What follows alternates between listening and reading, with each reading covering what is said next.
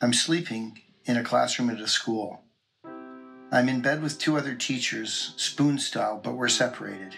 There's nothing sexual in this. It's more like sleeping in a barracks or a wardroom. I've become aware of the fact that I might be in the wrong place, and this uneasy feeling comes over me that I'm missing the class that I'm supposed to be teaching. I'm walking through the hallways of the school, which are completely deserted.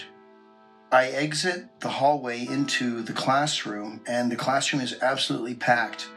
There are kids in there that I know, and there are a bunch of kids in there that I don't know.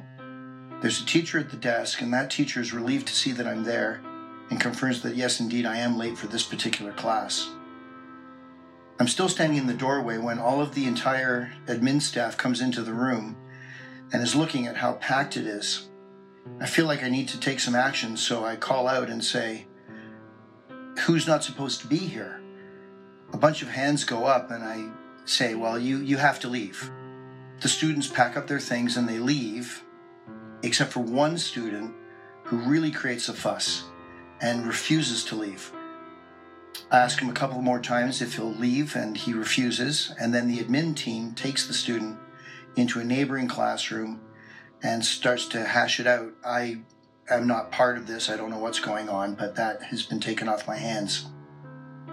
I suddenly become aware while I'm standing there that there's stuff in my teeth, and I need to leave because it's embarrassing.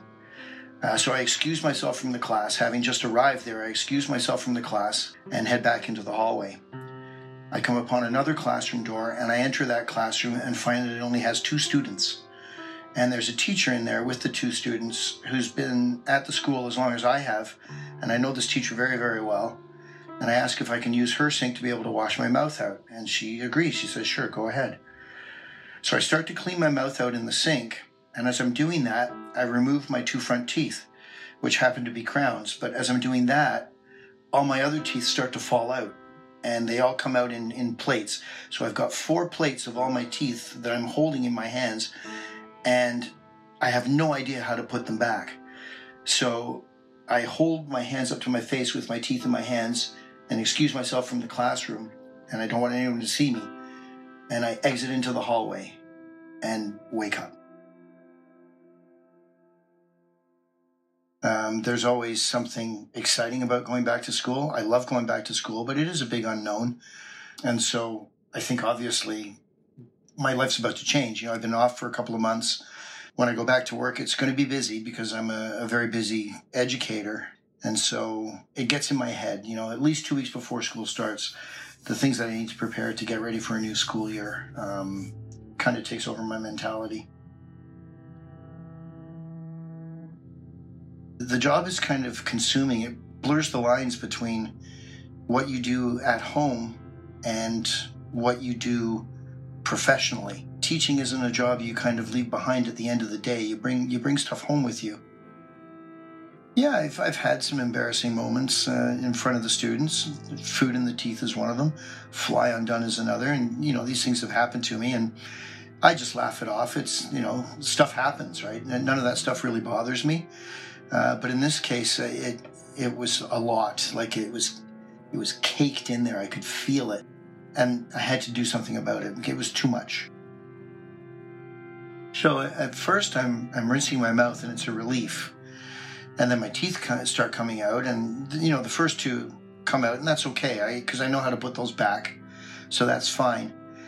But then all the other ones start coming out, and it surprises me more than anything else. It's not horrifying or panicked, it's just a big surprise. But then the fact that I don't know how to put them back in, it's not upsetting, but it's very disquieting. Like it throws me off. So now I have to leave that room because I've got a handful of teeth, and I just can't show my face like this.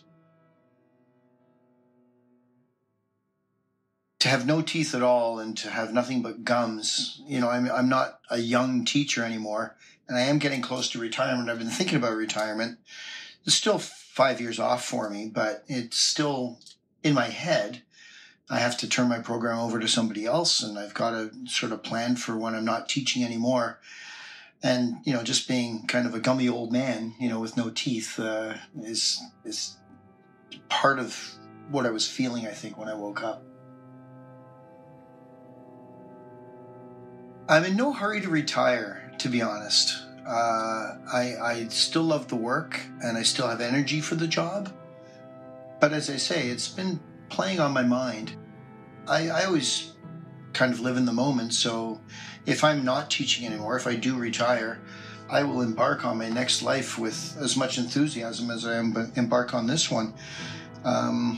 I'll miss teaching, I suppose, at some level, that you can't do something for your whole life and then stop doing it and not miss it in some way.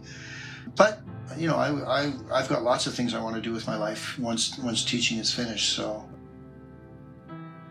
I think I do bring something special to certain kids, maybe. And they need that little bit of me.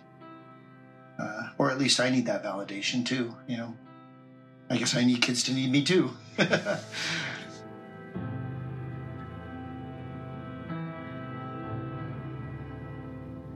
Dream Logic is made by me, Elias Campbell, and Sean Sutherland, with producer Victoria Hoare.